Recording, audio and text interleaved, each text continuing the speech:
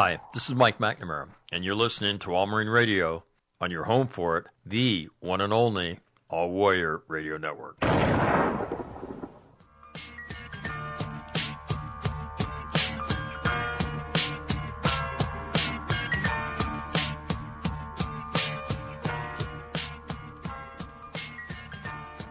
Greetings from the West Coast this morning.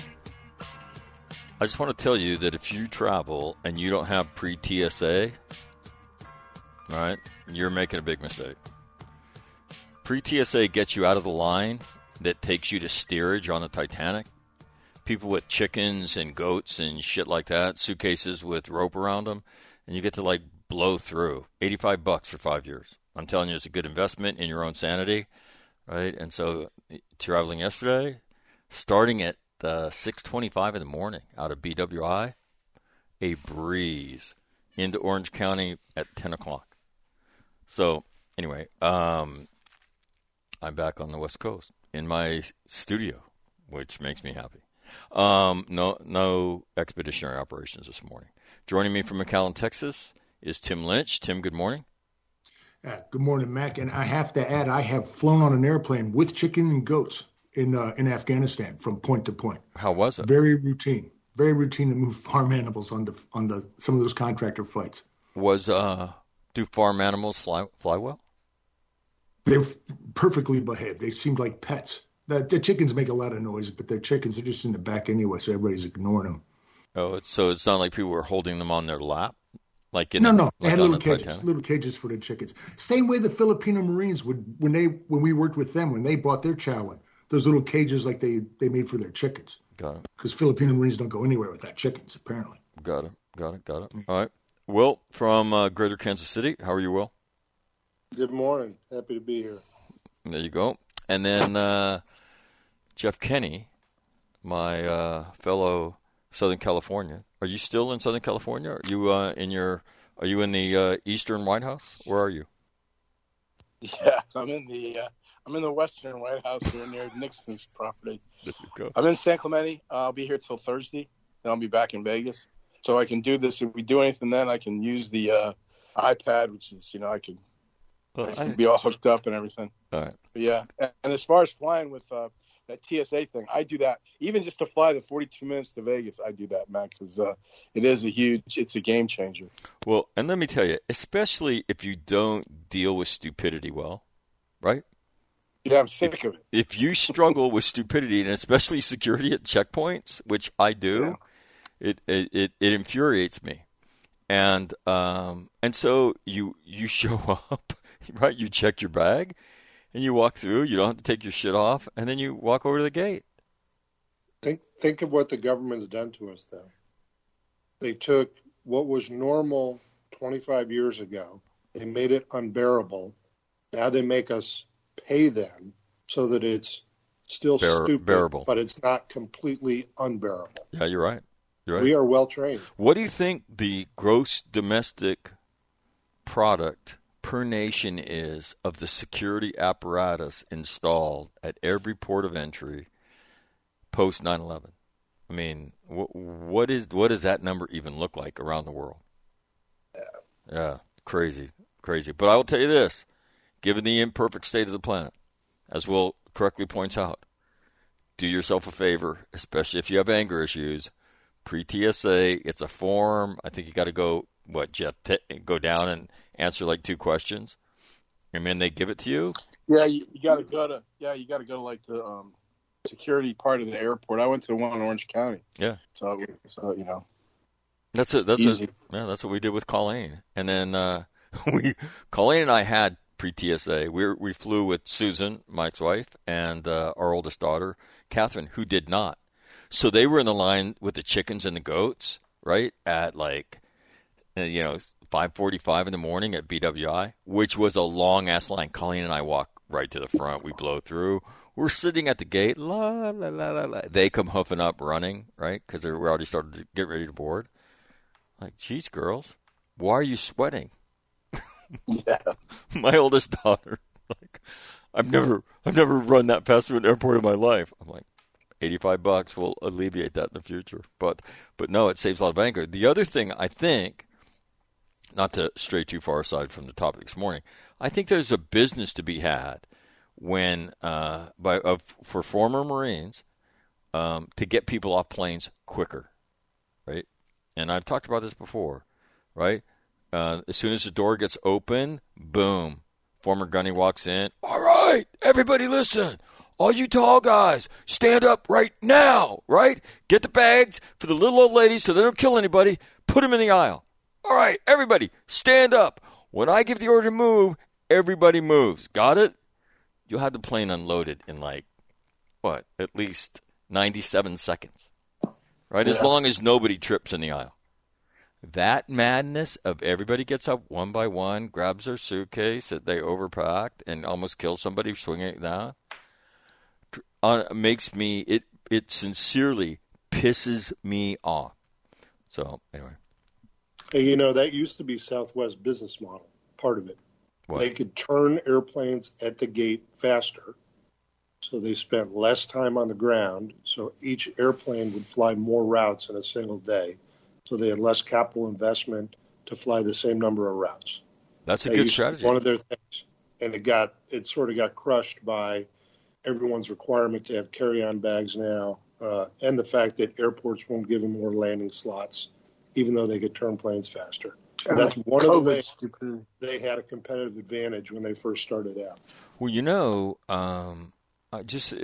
I didn't used to be a fan of Southwest. I thought they were overpriced. But let me tell you, you have 2 pieces of luggage that fly for free, and then if you're smart, you take that $25-$30 that you save on your luggage, and you invest it in what's called a pre-boarding or an automatic boarding thing, where you wind up with the A's. And so with Southwest, because you board like steerage, on the Titanic, it's a rush for festival seating.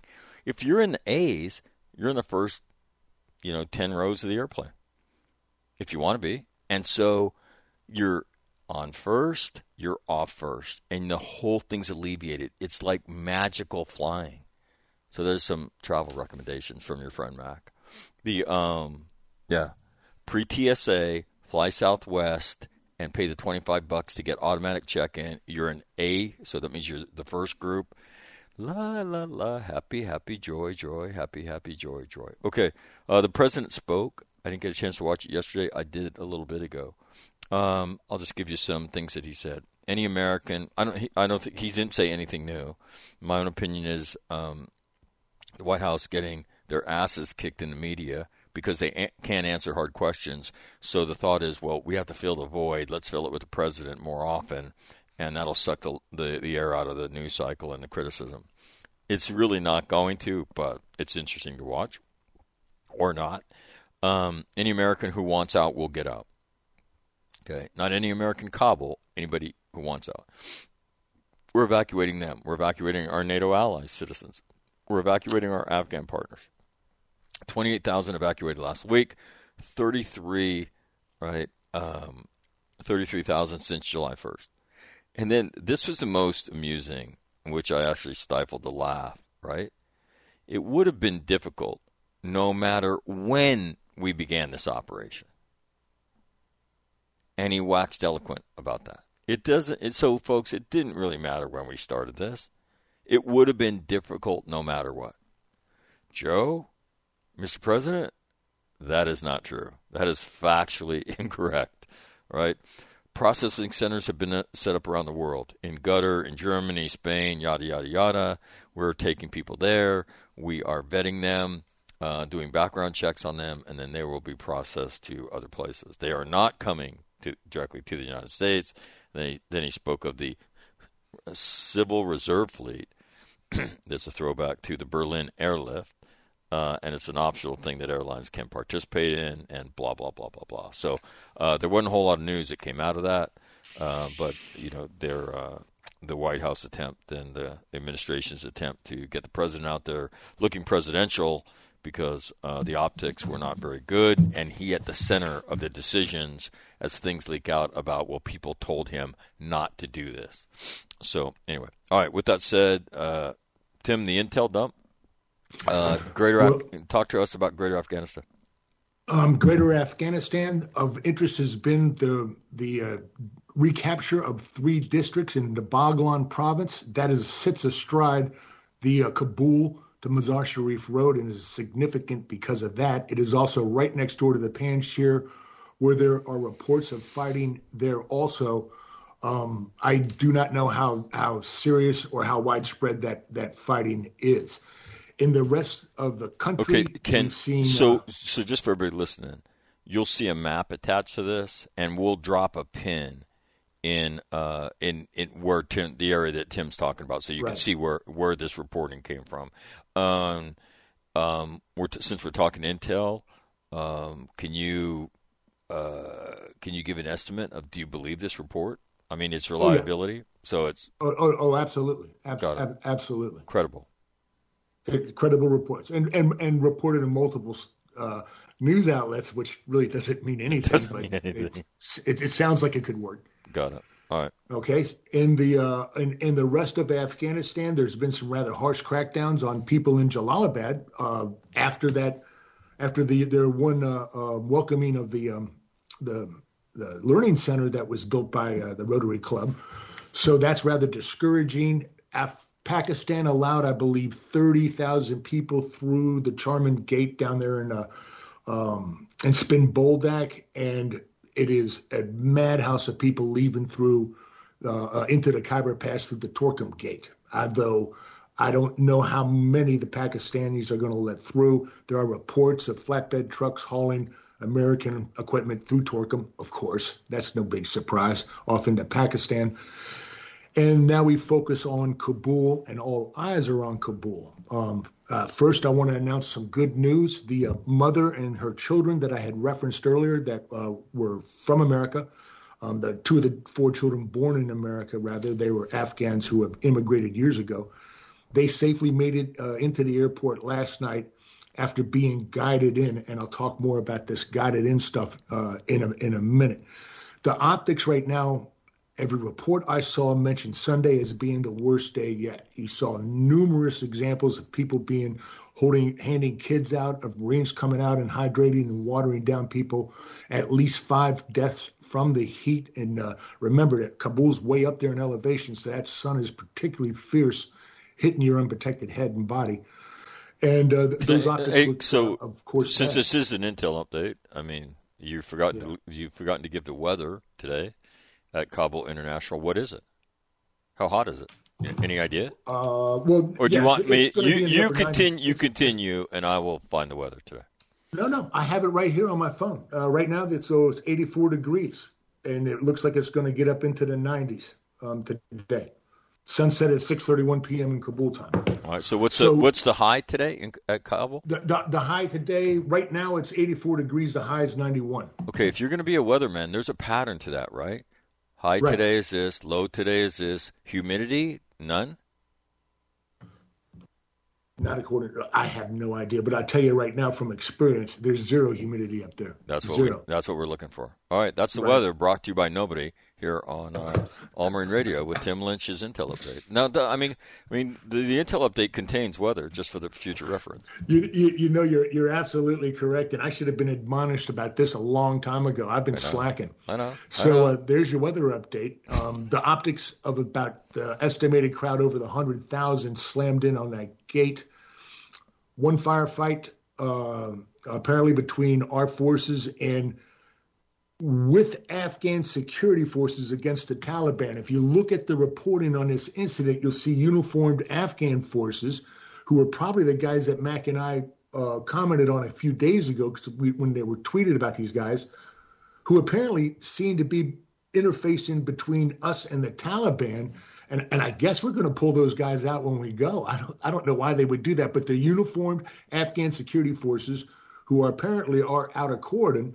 And that firefight, one of them was killed, 2 of them were hit, no injuries to any Marines. Apparently, was not a long duration event. Now, yeah, can you help us get our hands around the quote unquote firefight?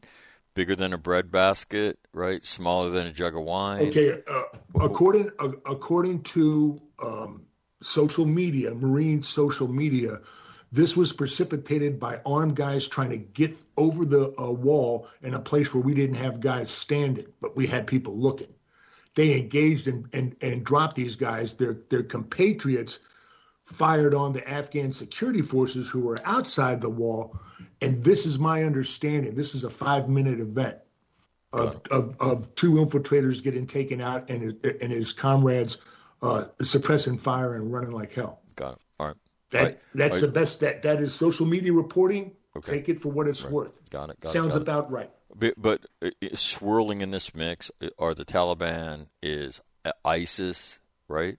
And so I'm just saying that what you hear floating, these things floating around the airport.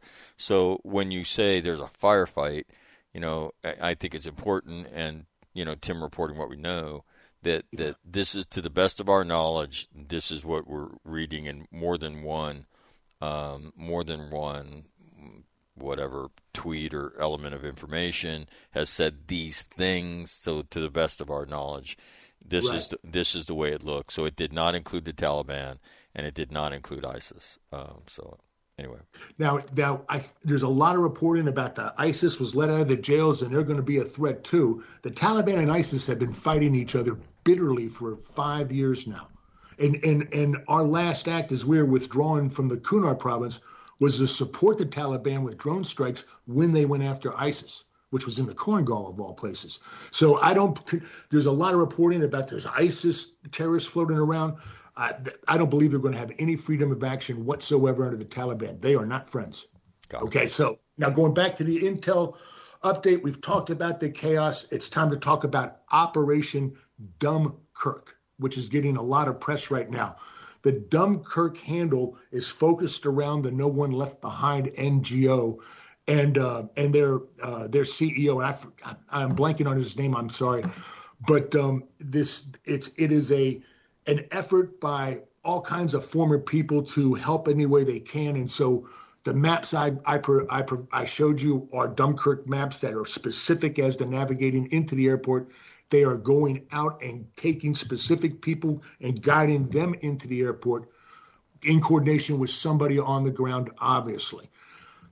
Now, despite all this good news and the fact that we seem to have certainly an increase of U.S. sits, as we came on the air right now, one of my Afghan SIV applicants, who's outside the Black Gate, messaged me, said they're shooting out here and they've shot my son.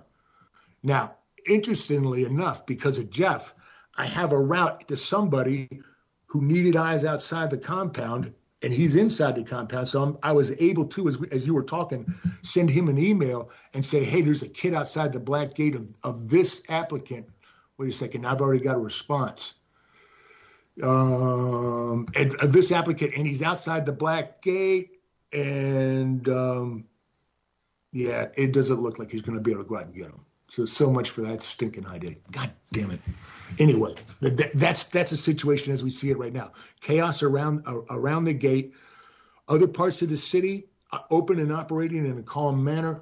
Franz Marty came on as you mentioned. He also has the article out saying in most of Afghanistan, people are open and going about their business as if nothing happened. So we shall see. All eyes are on Kabul. All right, guys. The operations side, what is broken squelch? Let me just a couple of more headlines. One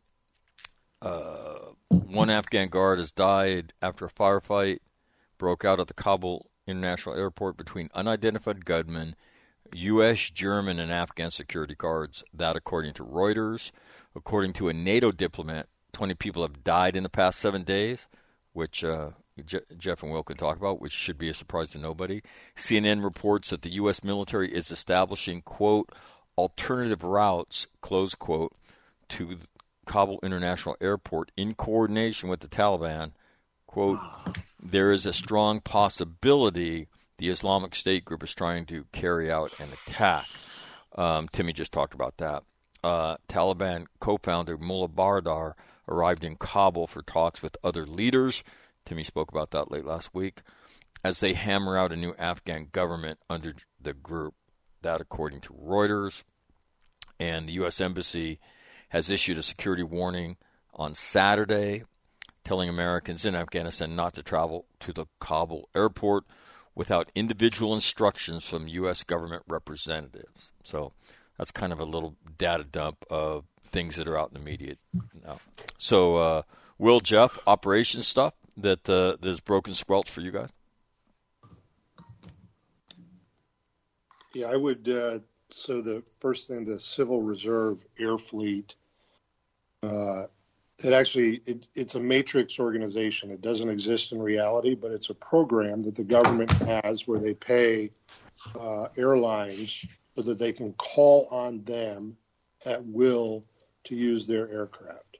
So we activated it, I think, for the Gulf War, 91, because we had to fly a bunch of people, in to meet all the preposition equipment, et cetera.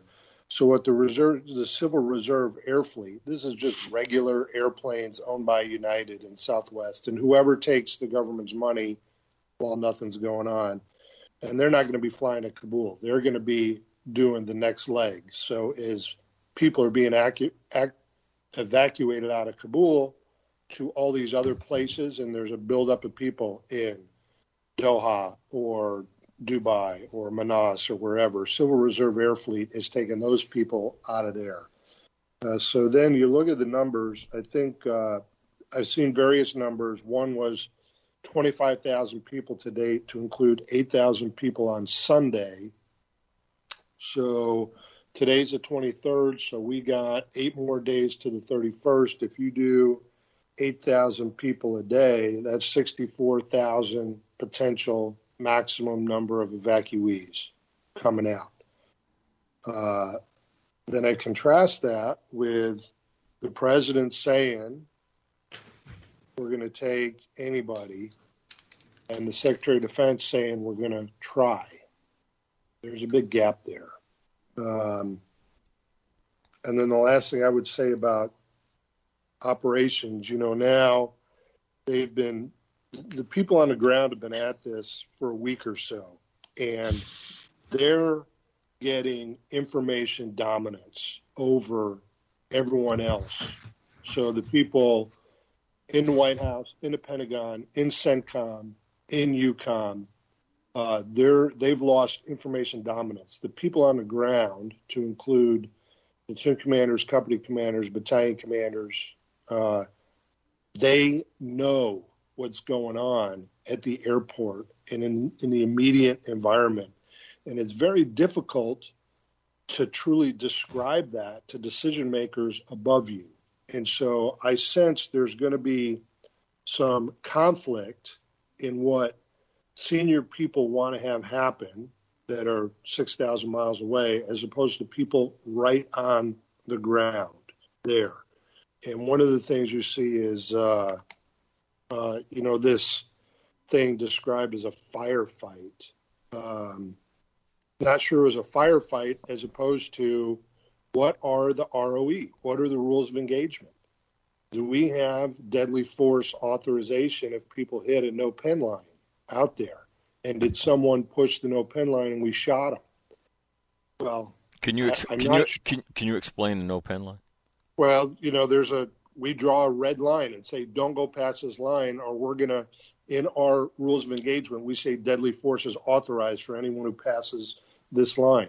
Now, what happens if a woman and 2 kids hit the no pen line? Are we going to be shooting them? That's not what they want to see, right? In the White House and Pentagon and CENTCOM. And the guys on the ground, they're dealing with this massive humanity in front of them. It's a cesspool right outside the wire, because what else could it be? And so you're into this thing where you have a routine, but the reality from what people want you to do from above, you got to get everyone out by the 31st. Or anything else, we need to screen people to this level. All those things are bumping up against what on the ground. And also, don't forget, our people are now, they're in a rhythm. I'm not sure what the battle rhythm would be it was a great rush to get there, right? You got called out, you deployed, now you've been there for a week, and it's really starting to suck. It's hot, it's miserable, it smells, you're into that grind. And so how, as a leader, do you make sure people are focused when we actually don't know what we're doing? How long are we going to stay? How much humanity, how much inhumanity are we going to watch in front? You know, things are happening there in their minds. So, yeah, we'll see how it plays out. You know, and this August 31st, the Taliban says we're going to be done, and the president has said we're going to get everyone. Now we have mission confusion out there. What do you call that? Order, counter-order, disorder. Who knows? Oh, and by the way, you've actually got a plan for that last bit of the force to get out. Are you going to have to do it under pressure? Are you going to be able to just have people load up on the last C-17? But there's people doing that detailed planning right now, and that plan is something you're going to have to rehearse. Otherwise, it will be a disaster. So, just a couple. Hey, I got a couple things. Well, let me just, Jeff. Let me interject this. First of all, just so everybody knows, Will's mom has become a devoted listener to this, so you've been warned. All right.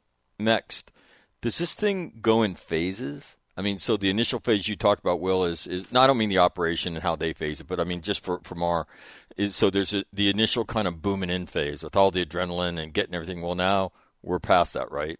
And now you're in this kind of middle phase where you're doing this thing, and then the third phase is the wind it down phase, and so at some point, and after Jeff makes his points, I'd like for you guys to talk about the phases of this thing and then how it changes. And I would think I'd be curious what you have to say when it goes from phase 2, right, that we do this and we have over a week to go and blah, blah, blah, blah, blah, to we begin to execute phase 3. And the people that are there begin to understand that we're not getting out and how that changes the dynamic and how this thing has morphed. So, Jeffrey, you, and then we'll come back to the whole phase thing. Okay. Well, first of all, I think that that NEO that's being run there within the airport environs is pretty much, they just use the inherent right to self-defense. That's how we did every NEO I was in. And the only time it changes, and this significant change, is if they authorize or direct Marine formations to go out and actually rescue people from different places within Kabul or parts of Afghanistan. I'll have to. Otherwise,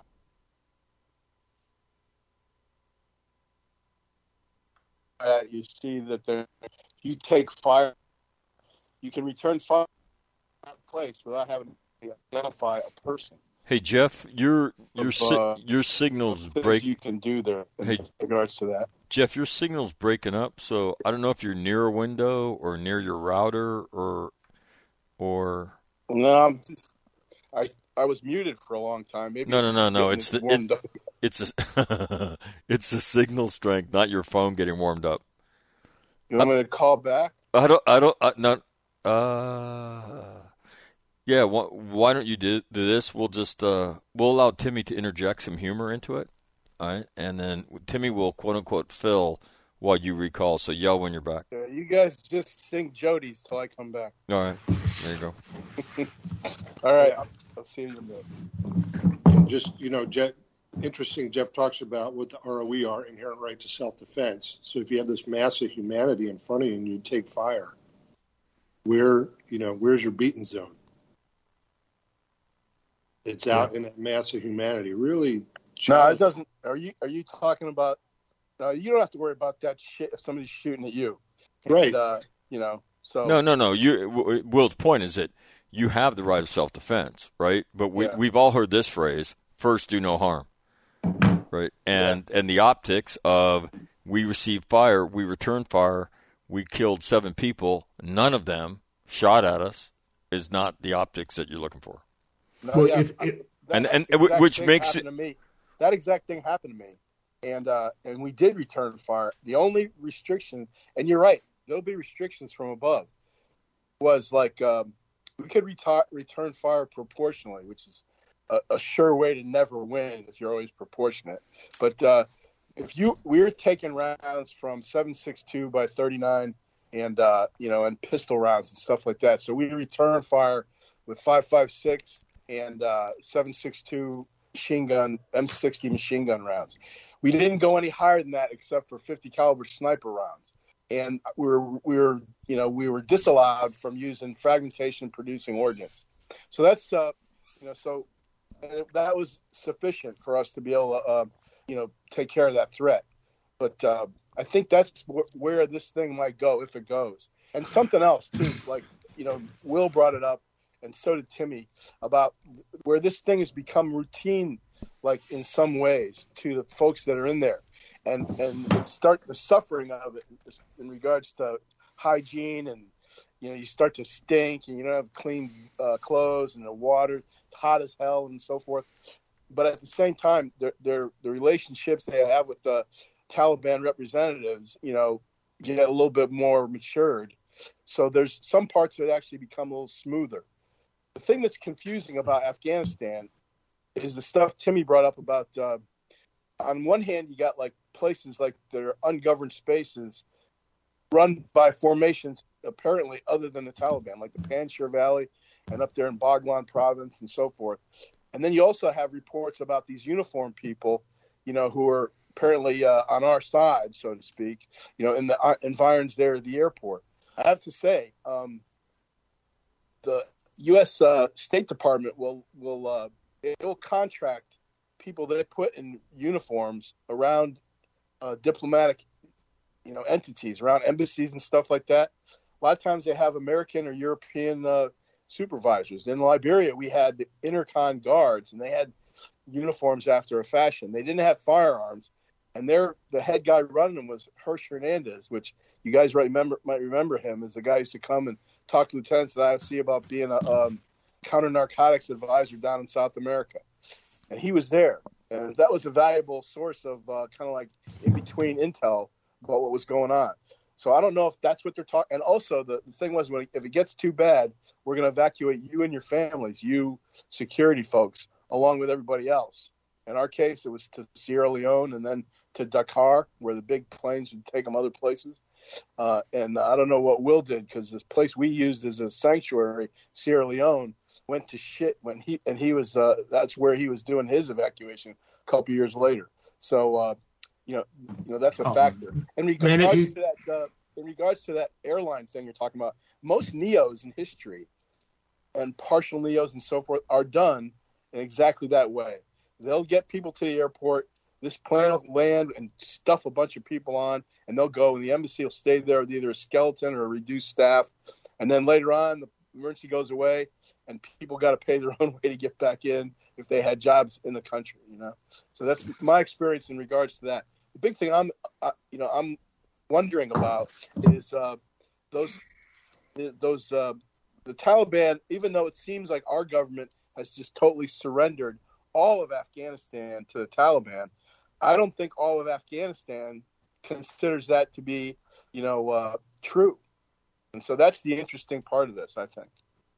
Hey, can I add that the American embassy, am I muted? No, I'm not muted, am I? No. Oh yeah, I'm sorry. The American Embassy Guard Force, the civilian one that took over for the Marines, was headed by myself. Just hurt my feelings, not acknowledging that. So the American Embassy, those uniformed guys outside that Kabul airport, they're not the Embassy Guard Force. The Embassy Guard Force is expats in Nepalese, last I checked. And there's not that many of them anymore because they blew up their man. Give me a break. I'm old, man. I forget shit. Yeah. No worries at all. But this he's been wounded. Okay, Timmy, back the fuck off, man. I know. He's got the fucking ultimate Visa card for any behavioral distortion that he has. Like, hey, I got my shit blown up. It's fucking awesome. Yeah. It's a beautiful thing. Yeah, I just wanted to stipulate that. Yeah, the guys outside the wire there are former Afghan security. They're not the guard force from the embassy who have a limited capability. All right, let's talk about. Think how you do IFF now as well. How do you do identify friends? Exactly. Right? you've seen Taliban wearing uniforms, doing the mocking the Iwo Jima flag raising thing. So what are your? You know what? I'm not going to lie to you. I didn't like that. Yeah. Well, okay. But it's something though that anybody outside the wire wearing any kind of uniform cannot be credited as being a potential friendly. I don't think. Yeah, that incident, that's why God invented fuel air explosive, if you ask me. But there's one other thing too, and that is, I mentioned this, I think, at the very start of this crisis, that if the Taliban wants to interfere with us, they'll do so behind 15,000 civilians in front of them. I know Jeff's Liberia experience. I don't think that the volume of civilians were as great as you will see here. There's not a way in hell you can start raking them with machine gun fire. Right, absolutely. Can we talk about the phases and you guys' experience? So there's the booming in phase, there's the we're evacuating people phase, and then there's the phase where you're trying to get your own ass out of there. How does life change, not only internally but externally? Because they understand those things too. Will, Jeff, how does the kind of the phases of this make the surrounding environment change, and what is that like internally? Sierra Leone was interesting because again we were actually in Brazzaville, Congo. We were going to evacuate Kinshasa, and you look at the map, it doesn't look very far away, but it's like a long ways. We didn't have to evacuate Kinshasa, so we backloaded. And we've been at the airport in Brazzaville for 10, 12, 14 days.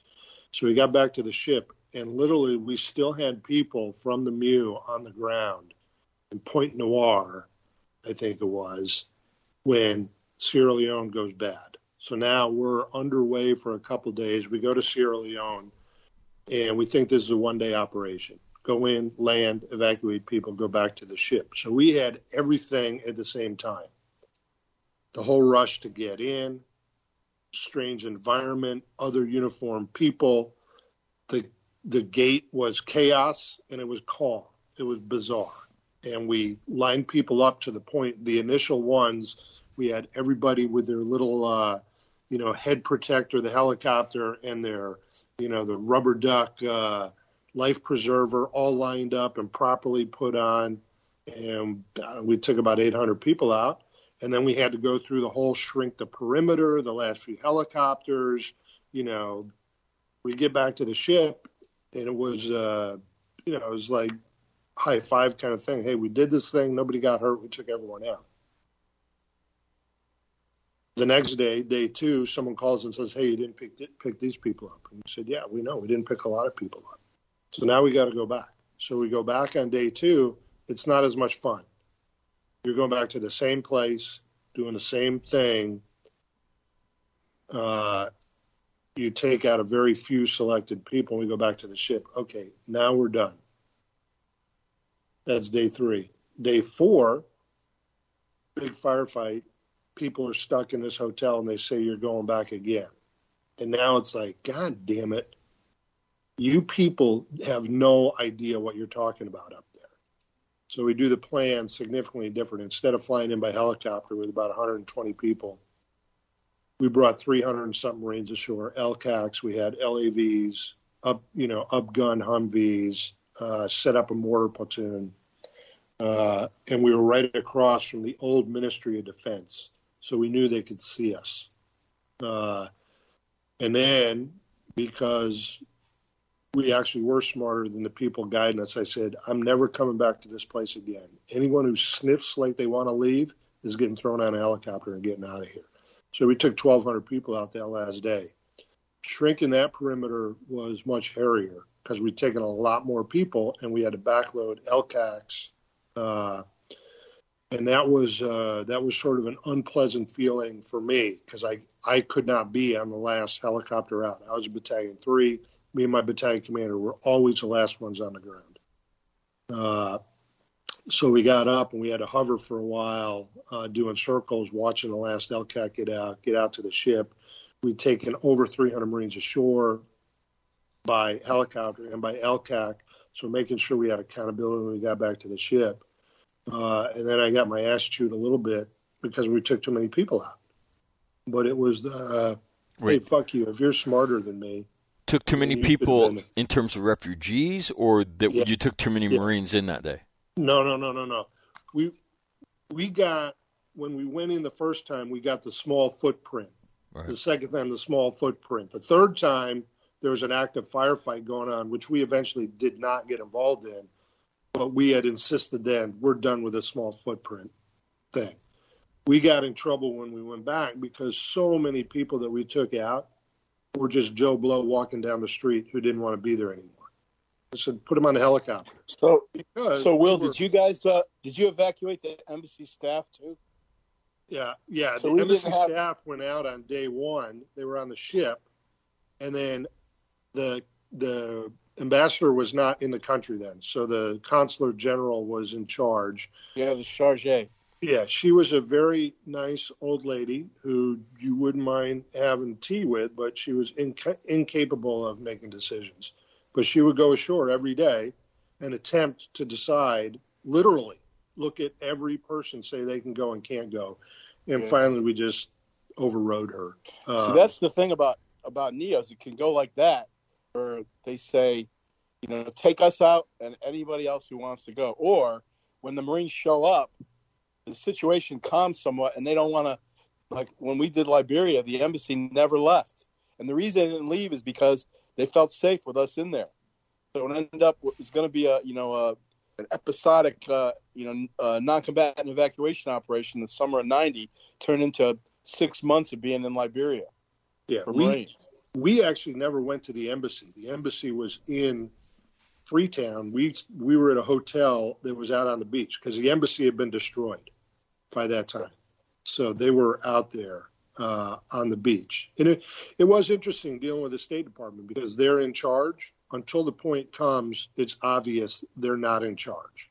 And then it was company commander on the gate, Battalion 3, battalion commander deciding you go, you don't go. And we took everyone. And again, when in doubt, all these people come. And I said, because the ship is not going to sink. We can put all these people on the ship, and they were getting flown to the ship, and then they were getting flown to Conakry, Guinea the same day. The ship's not going to sink. We can put plenty of people out here, and I'm never going back to this place again because you told me, oh, you forgot this guy. So I don't know if there is a typical NEO. Right. No. Sierra Leone was very different than Liberia, even though they're close together. Very different experiences. Very different experience. Mine from what's going on in Kabul right now. I would say what's going on in Kabul is more analogous to what Jeff did. Hey, Jeff, let me. So at the end of the 6 months, did you turn over? Did you rip with somebody else, or did the NEO conclude and you? I was the last fleet Marine out of the embassy in Monrovia, and we turned over with Fast Company, 55 guys, heavily armed, and they stayed there, one form or fashion, all the way up till the things calmed down a little bit. I guess they pulled most of them out, and then the thing heated back up again in '96, and in Liberia, and we ended up doing the exact same thing again. This time I'm a company commander in 2-2 instead of Company XO in 3-8.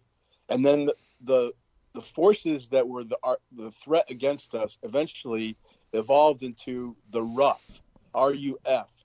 And those are the guys that caused the embassy and they spread to other countries in West Africa there. And they ultimately became the reason Will and those guys in his MU had to do their evacuation.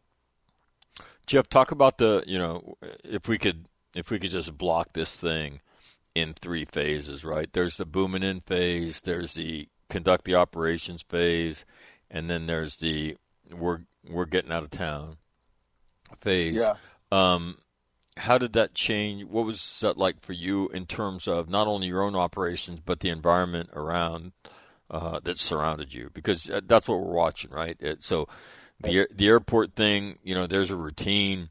Guys are now starting to think about as Will talked about, you have a percentage that are out there doing security. You have a percentage that are doing working parties and shit, because there's a whole bunch of other shit that has to get done to support this stuff. And then there's guys sleeping. Duty platoon, if you will, in that shape or form. Now, you're looking at, they told us to bring 4 sets of camis, right?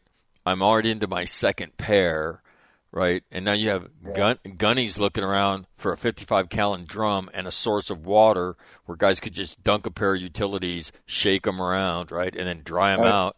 I mean, shit like that, right? All right, this thing's going to go for a while. That's a good question. I think it's roughly 3 phases, right? The first getting in there phase and starting. The second phase is the routinization or normalization. I mean, I don't know if it's the right word to use. No, I think you just made one up. You made one up. I love that. Routinization. And then the last one is the withdrawal. And I think that right now they're between phase 1 and between getting in there and everybody's emotions are up. Both think about the Taliban. I think a lot of them are surprised by being in charge as we are by them getting in there, because it happened fast, and Timmy's reporting kind of sheds a little bit of light on this. That guy Franz Marty is saying most of the rest of Kabul is surprisingly normal. So I think when the fix came in for this this transfer of power, if you will, that a lot of business people were told in a convincing way that you can stay in there and continue to do business. And so consequently, I wouldn't be surprised there's still Porta-John people in there, if there's still, people delivering bottles of water. I'm seeing Marine, that we're not having to fly in. And there's a lot of things like that would make those housekeeping issues that can become very, very serious, like your hygiene and shit like that, right, that we can actually take advantage of. And the longer you stay in there, the more it gets that way. So I think we're between that phase right now, and it will never be totally normalized because of the nature of the beast that's in there. First of all, because it's Afghanistan, it's a very primitive place. Second of all, because there's a lot at stake. There's a lot of stakeholders in there who have guns. There's the Taliban, and then we're hearing with greater frequency these references to ISIS. And ISIS and the Taliban, even though they roughly have the same philosophy, they're at odds with each other. So that might mean we got like almost like a Beirutization of the situation there in Kabul, where there's different sides. Like in Lebanon, you had the Christian phalanges, you had the PLO, you had the fucking the Shiite militias and so forth, and you had the Hezbollah, and you had the American Marines, and you had the Israelis. So you could have like a 6-sided firefight in theory, And I think we're coming to similar dangers there that probably won't get manifested, for another week or so. I mean, or it could be today. As I'm running my big mouth, they could be training fucking automatic weapons fire right now. You know what? That's the second word you made up in that little soliloquy, which was the Beirutization of. I love that stuff. It's because I don't have a very good vocabulary. I have to make up non-words. No, it's a sign of truly a higher form of intellect, or somebody who's been blown up a few times. Take your fucking pick, right? But I want to talk about ISIS for a second, because we see this, and I thought, I was only in Afghanistan for a year, but I thought the biggest difference between Iraq and Afghanistan was that in Iraq, anything you did, from moving to doing a medical clinic for women that we did in Karma in 2006, I think with 1-1, with Lieutenant Colonel Dave Furness, everything you did, your stomach was essentially in a knot because of the threat of suicide bombing. It happened so often, and they were so good at it, right? How to get them close to you, how to manage these people that they had, they had essentially bred to do this, how they handled them, all of that. That was largely absent in my time in Afghanistan, and to the point where we got warnings and indications that there was one in the area, and we actually found the son of a bitch in Marja. And they chased him down, and the Afghans chased him down and shot him, and he blew himself up, or half blew himself up.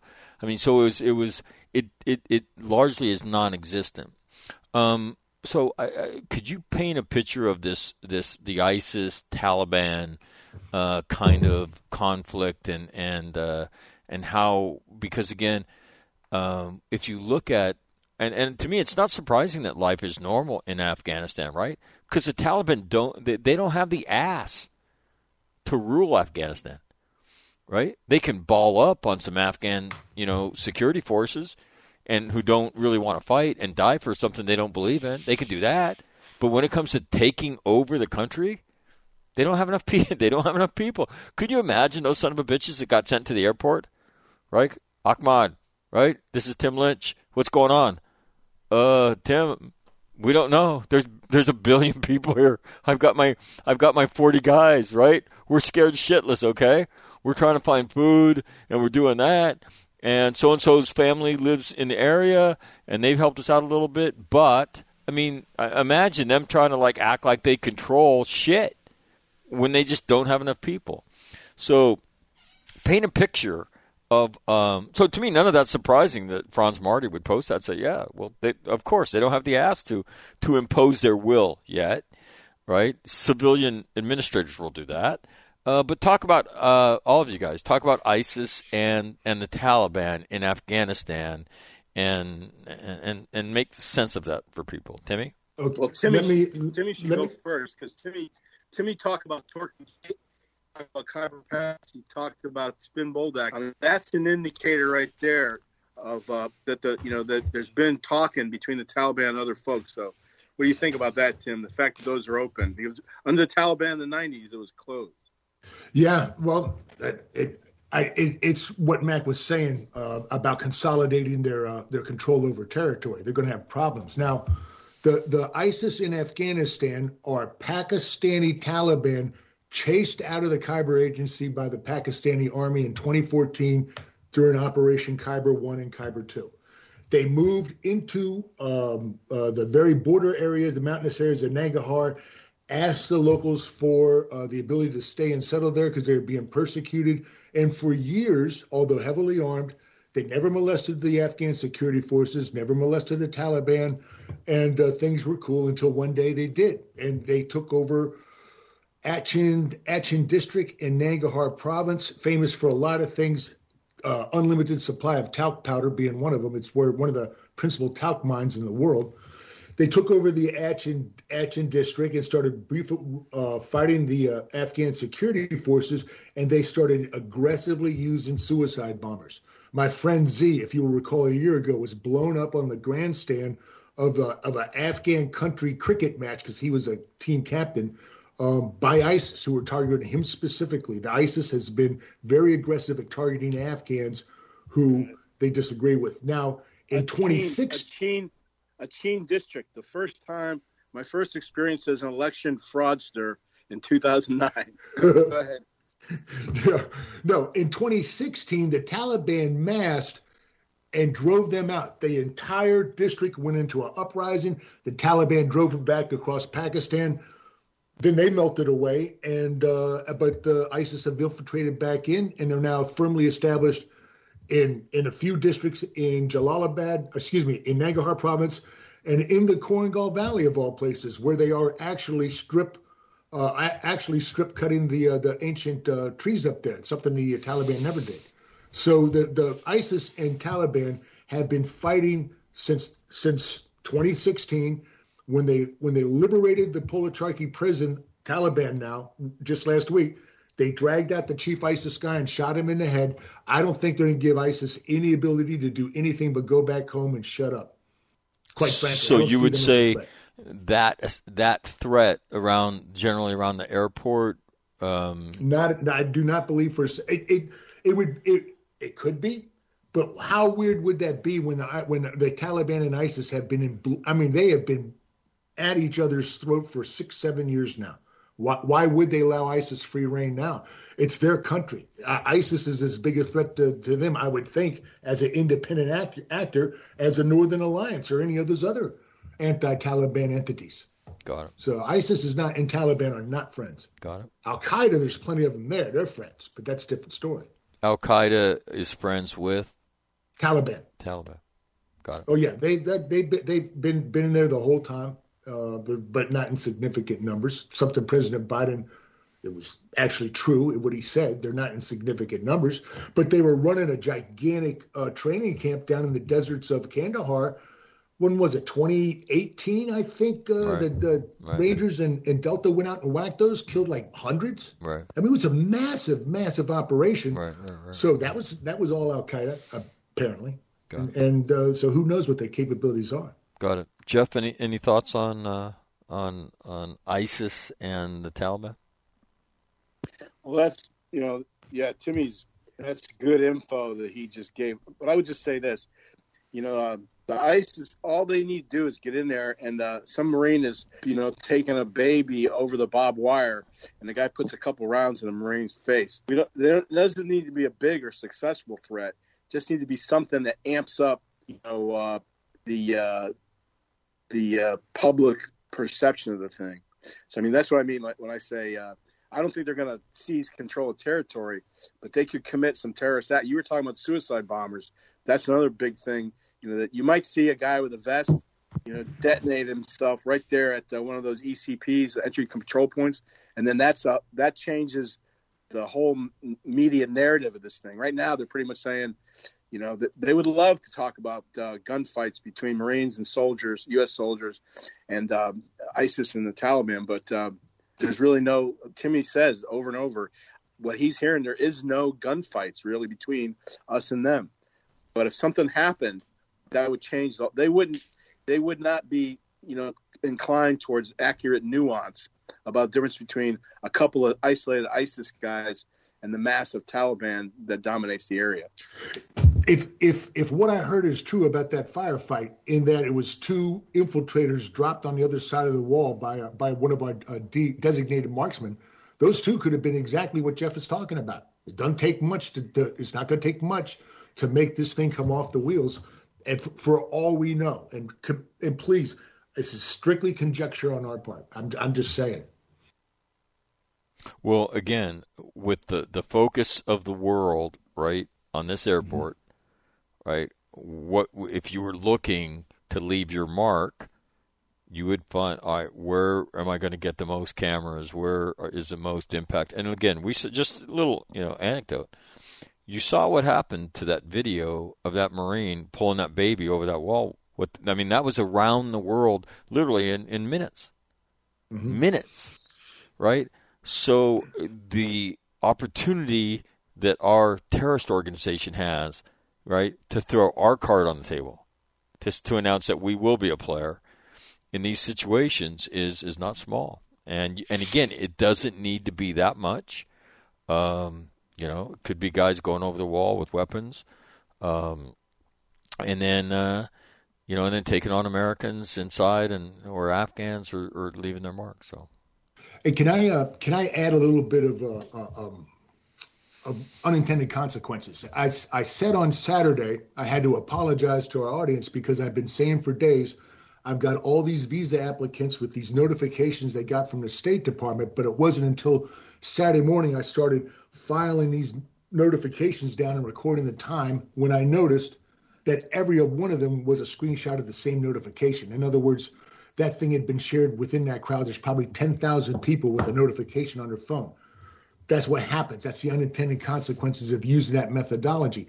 Not difficult to discern at the gate because it doesn't scroll. It's a screenshot, but that's what happens, right? So yesterday we see babies who are near death being handed over the wire, and then their parents being pulled up over the wire. How we're going to see now a lot more babies who are going to be brought up to the wire in near death state so they could get over the wire. That's going to happen. And it could happen on a grand scale, which means we're going to have to push the crowd further back. Or every time somebody comes near the wire, they're going to have a half-dead kid. And so because they're desperate. They're desperate. They're trying to get out. Right. What you're saying is that if that's the currency of the realm, right, then we'll deal in that currency, which is children. And again, absolutely they will. Again, we're seeing that on our own border, right? That's exactly what they're doing over right? here in Mexico. Right. What gets me across is this kid, and do I know the kid? No, I don't have a relationship with the kid. Somebody brokered that deal, and the Border Patrol will recognize the kid. Right. They know who they are, right, because they see him every week. Got it. Just talking about Taliban in Kabul and what's going on in Kabul, and Kabul looks normal. So I just pulled up the stats. Kabul is about the same size population-wise as the greater Phoenix area. The Phoenix city, which does not police the entire Phoenix metro area, the Phoenix Police Department is on the order of 3,000 people. So they're just doing the downtown city of Phoenix. So you figure there's probably 4,000 to 5,000 cops in that greater Phoenix metro area. How many Taliban are out on the street, being policemen per se? I don't think that there's 4,000 or 5,000 in Kabul. And so the idea that there's ungoverned parts of Kabul or routine parts of Kabul going on, it shouldn't surprise you. Right. And then I sense also there's still criminal gangs in Kabul that have nothing to do with the Taliban. And they're likely seizing this opportunity as well. So there's going to be ungoverned whatnot going on around there. And you're going to, the camera is beautiful, because someone will say, how can, this isn't chaos? We didn't have to leave. And they'll show this perfectly calm neighborhood in Kabul. And then you'll see the chaos going on at the airport. So, well, and I mean, if you remember when Iraq fell, you remember all the art that got looted, and all of a sudden, as Will was just articulating, because if you haven't noticed, Jeff makes up words, Will articulates. So he's a Naval Academy guy. Yeah, I mean, things like the criminals that look around and go, all right, boys, this is another business opportunity courtesy of the Americans. God bless those people. No wonder they do so well financially, because they just do nothing but create for us money-making opportunities. 20 years of war, nothing but money. Now, as they leave, we're going to go ransack different places, right, in the city, and nobody's going to do shit to us, right? More money to be made, all right? Let's go. So, anyway. All right, final thoughts. Tim? The longer this goes on, the more, the greater the chances of having some type of incident. But we still have not gotten to the point where we're getting SIV applicants through in any kind of considerable numbers. I will say that the process has picked up steam with the opening of a separate task force that's screening Afghan applicants. My flash to bang from sending in a package to getting notified that it's all good to go is about 3-4 hours. That's impressive, but none of these guys are getting through the gate. My guy with the son that got shot at the opening of the store at the show, he's still, there's nobody apparently has the ability to go out and get him, and he says he can't get anywhere near the wall now. So this is there's going to be tragedies like this. There's going to be enough tragedies like this to drive us into doing something stupid like pushing our luck. And I just hope I hope it doesn't happen that way. I hope I'm wrong. But the State Department's saying don't come until we give you instructions on how to get there, and that they're opening up secondary, alternate, and supplementary routes. Those are technical machine gun positions. In case you don't know, Timmy, right, who's notorious for his machine gun accomplishments on Range 7, understands them. I believe the proper descriptor was prowess, his machine gun prowess. But you see, you're right. I misspoke. That is in cooperation with the Taliban. So when in cooperation, we're going to set all this up. We should not make it in cooperation with the Taliban. We can, with what we have right now, say, step aside. This is what we're going to do. Don't fool with us, because we're not playing around. And if you do, we'll shoot you in the face. And we could. Kabul is a big place, but it's a bowl. It's a bowl. It is not. We are in a position right now, I think, to enforce a little bit of moral superiority and dictate terms as we willingly withdraw our people. I do not believe for a second the Taliban would mistakenly think they can go toe-to-toe with the forces we have on the deck, let alone what we could bring in. and do anything but die. No, it's what they do worse. This also in the last hour, and you've seen these kind of spot reports, but France and I believe Germany came out and said this, sees the need to continue the Afghan evacuations beyond August 31st, according to their foreign minister. So you're hearing that now. Will that be done by NGOs? Will we extend the deadline? Biden administration will at some point we'll have to answer that question, saying that are we, and because the Taliban have said, as you mentioned earlier, right? Yeah, there will be no extension beyond August 31st. So yeah, and you have to keep in mind there are thousands and thousands of German passport holders in Afghanistan. The Afghans and the German people have had a very, very close relationship since before World War II, when they sent scientists over to examine their Aryan lineage. Hitler was fascinated by them. And that has actually, and you can find all kinds of German weapons for sale in the black markets. But there's a lot of German citizens up there, a lot. And so that is why they're interested. France is just France. They're kind of, they're doing what France does, which is watching out for France, and good on them. But I passed August 31st, negotiating with the Taliban. We're in a position we don't have to negotiate right now. We don't have to, and I wish we weren't. Got it. Never take counsel in your fears. All right. Will, final thought? Yeah, August 31st. That was our self-imposed deadline a month or so ago, and then it's now become the Taliban imposed deadline on us versus what the president has said yesterday, that we are going to get all the Americans out, versus what the Secretary of Defense said is we are going to try to get all the Americans out. And, as far as the Germans and the French are concerned, they can go fuck themselves for all I care. If they are worried about getting their people out, then send a force in there with appropriate equipment. Back the truck up. Your mother's listening. I got it. But I would say go. That's it? To Pat? That's it for Pat? I got it? Go bring your own forces in with your own rules of engagement. Or perhaps we should use the German and French rules of engagement from the last 20 years. You can't go outside the wire.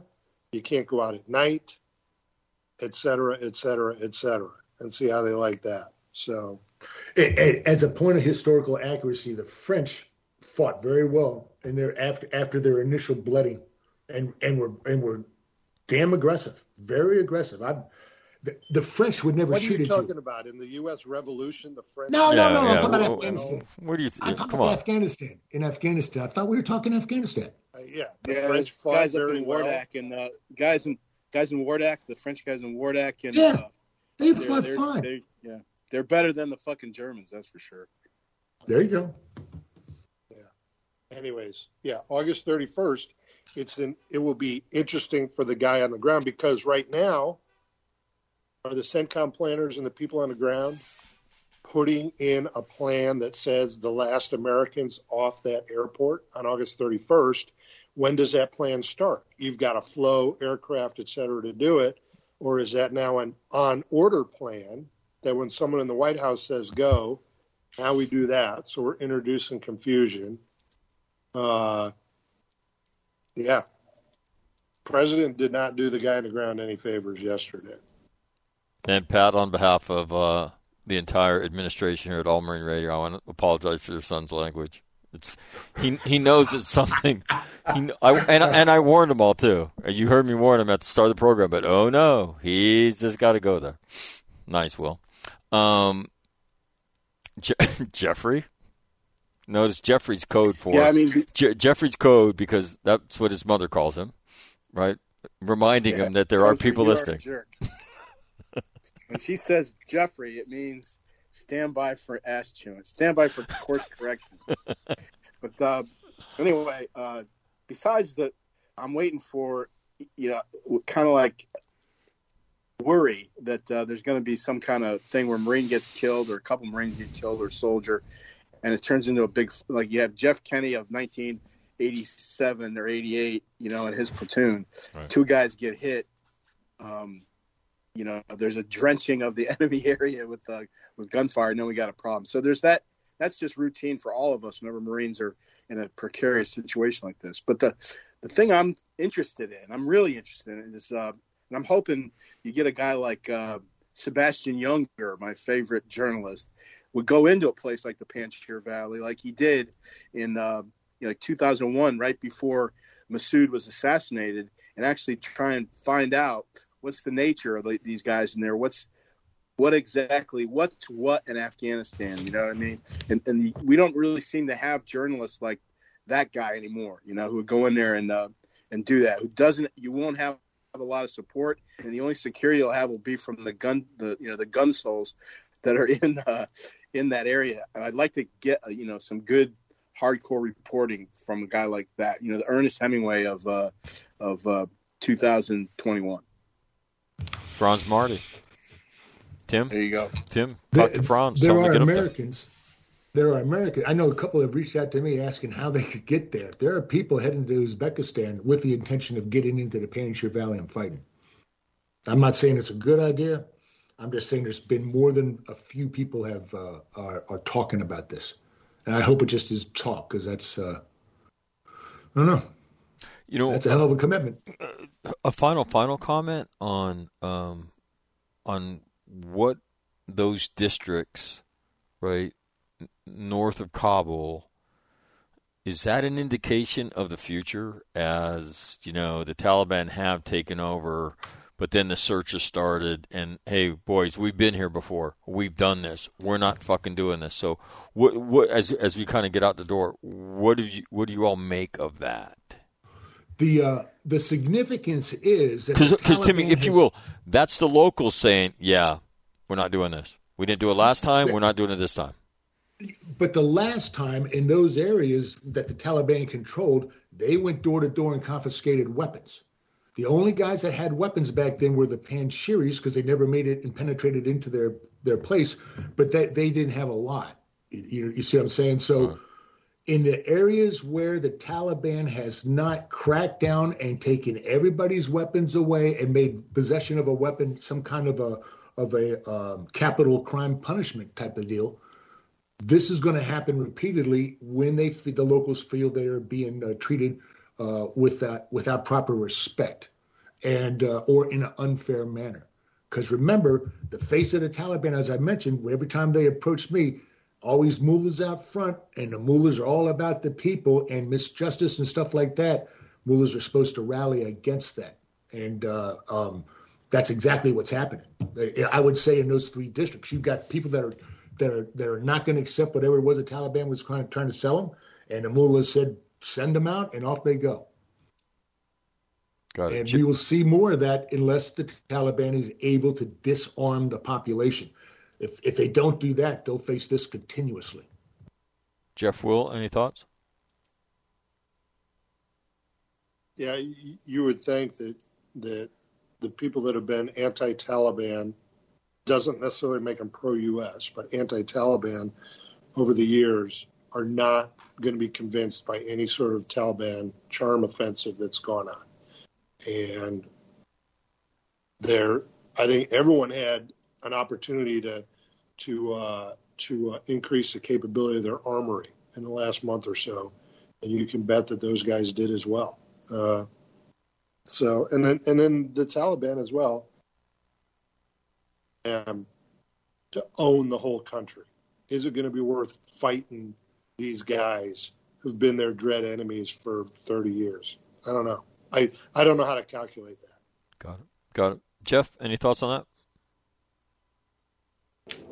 No, I'm again, just like I said, I'm kind of like, I don't know which way the mop's going to flop on this one, but I'm anxious to see what happens with all this. Say what you want about Afghanistan, it's never boring. You know what I mean? So, we'll see. But I am interested in the Baghlan districts, the Panjshir Valley, those areas in central Afghanistan. To be mentioned, where the Hazara have a dominant population. I'm interested to see, how this shakes out, and you can bet there's a lot of other people interested in it too. that has our heartland is where the minerals are. All that talk about the mineral wealth in the country, it's there. And, a final thought about, when you guys talk about the rules of engagement, the ROE as it's known, Phil Smith gave me the rules of engagement that existed in Beirut when they landed.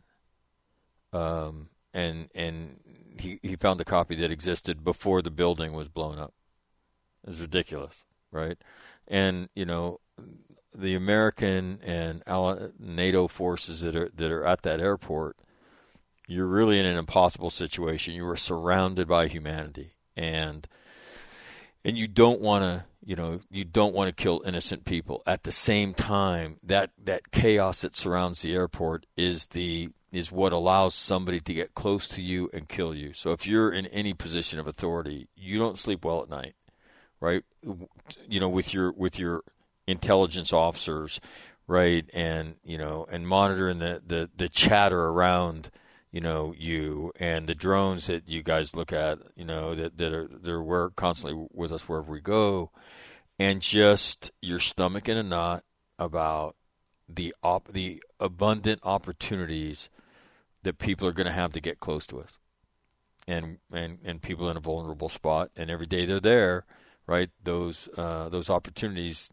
those odds get greater that something's going to happen. And so it just leaves your stomach in a knot. So anyway, thank you very much, man. And have a great day. Yeah, you too, man. All right. Take care. All right. Thanks, guys. Good talking. That'll do it on a Monday. Thanks for listening. As I said, if you have any questions, send them to live@allmarineradio@gmail.com, and we'll do our best to answer them as we try to do. On a daily basis. So my thanks to Will, Jeff, and Tim for coming on and doing this, and my thanks to you all for listening. So have a great day. We'll be back tomorrow. And again, keep everybody who's doing this operation in your prayers. And they're in a precarious position doing good things. And our experiences are sometimes that doesn't work out well. But it's what the military does. So anyway, on that note, have a great day. I'm Mike McNamara. This is All Marine Radio. We'll see you tomorrow.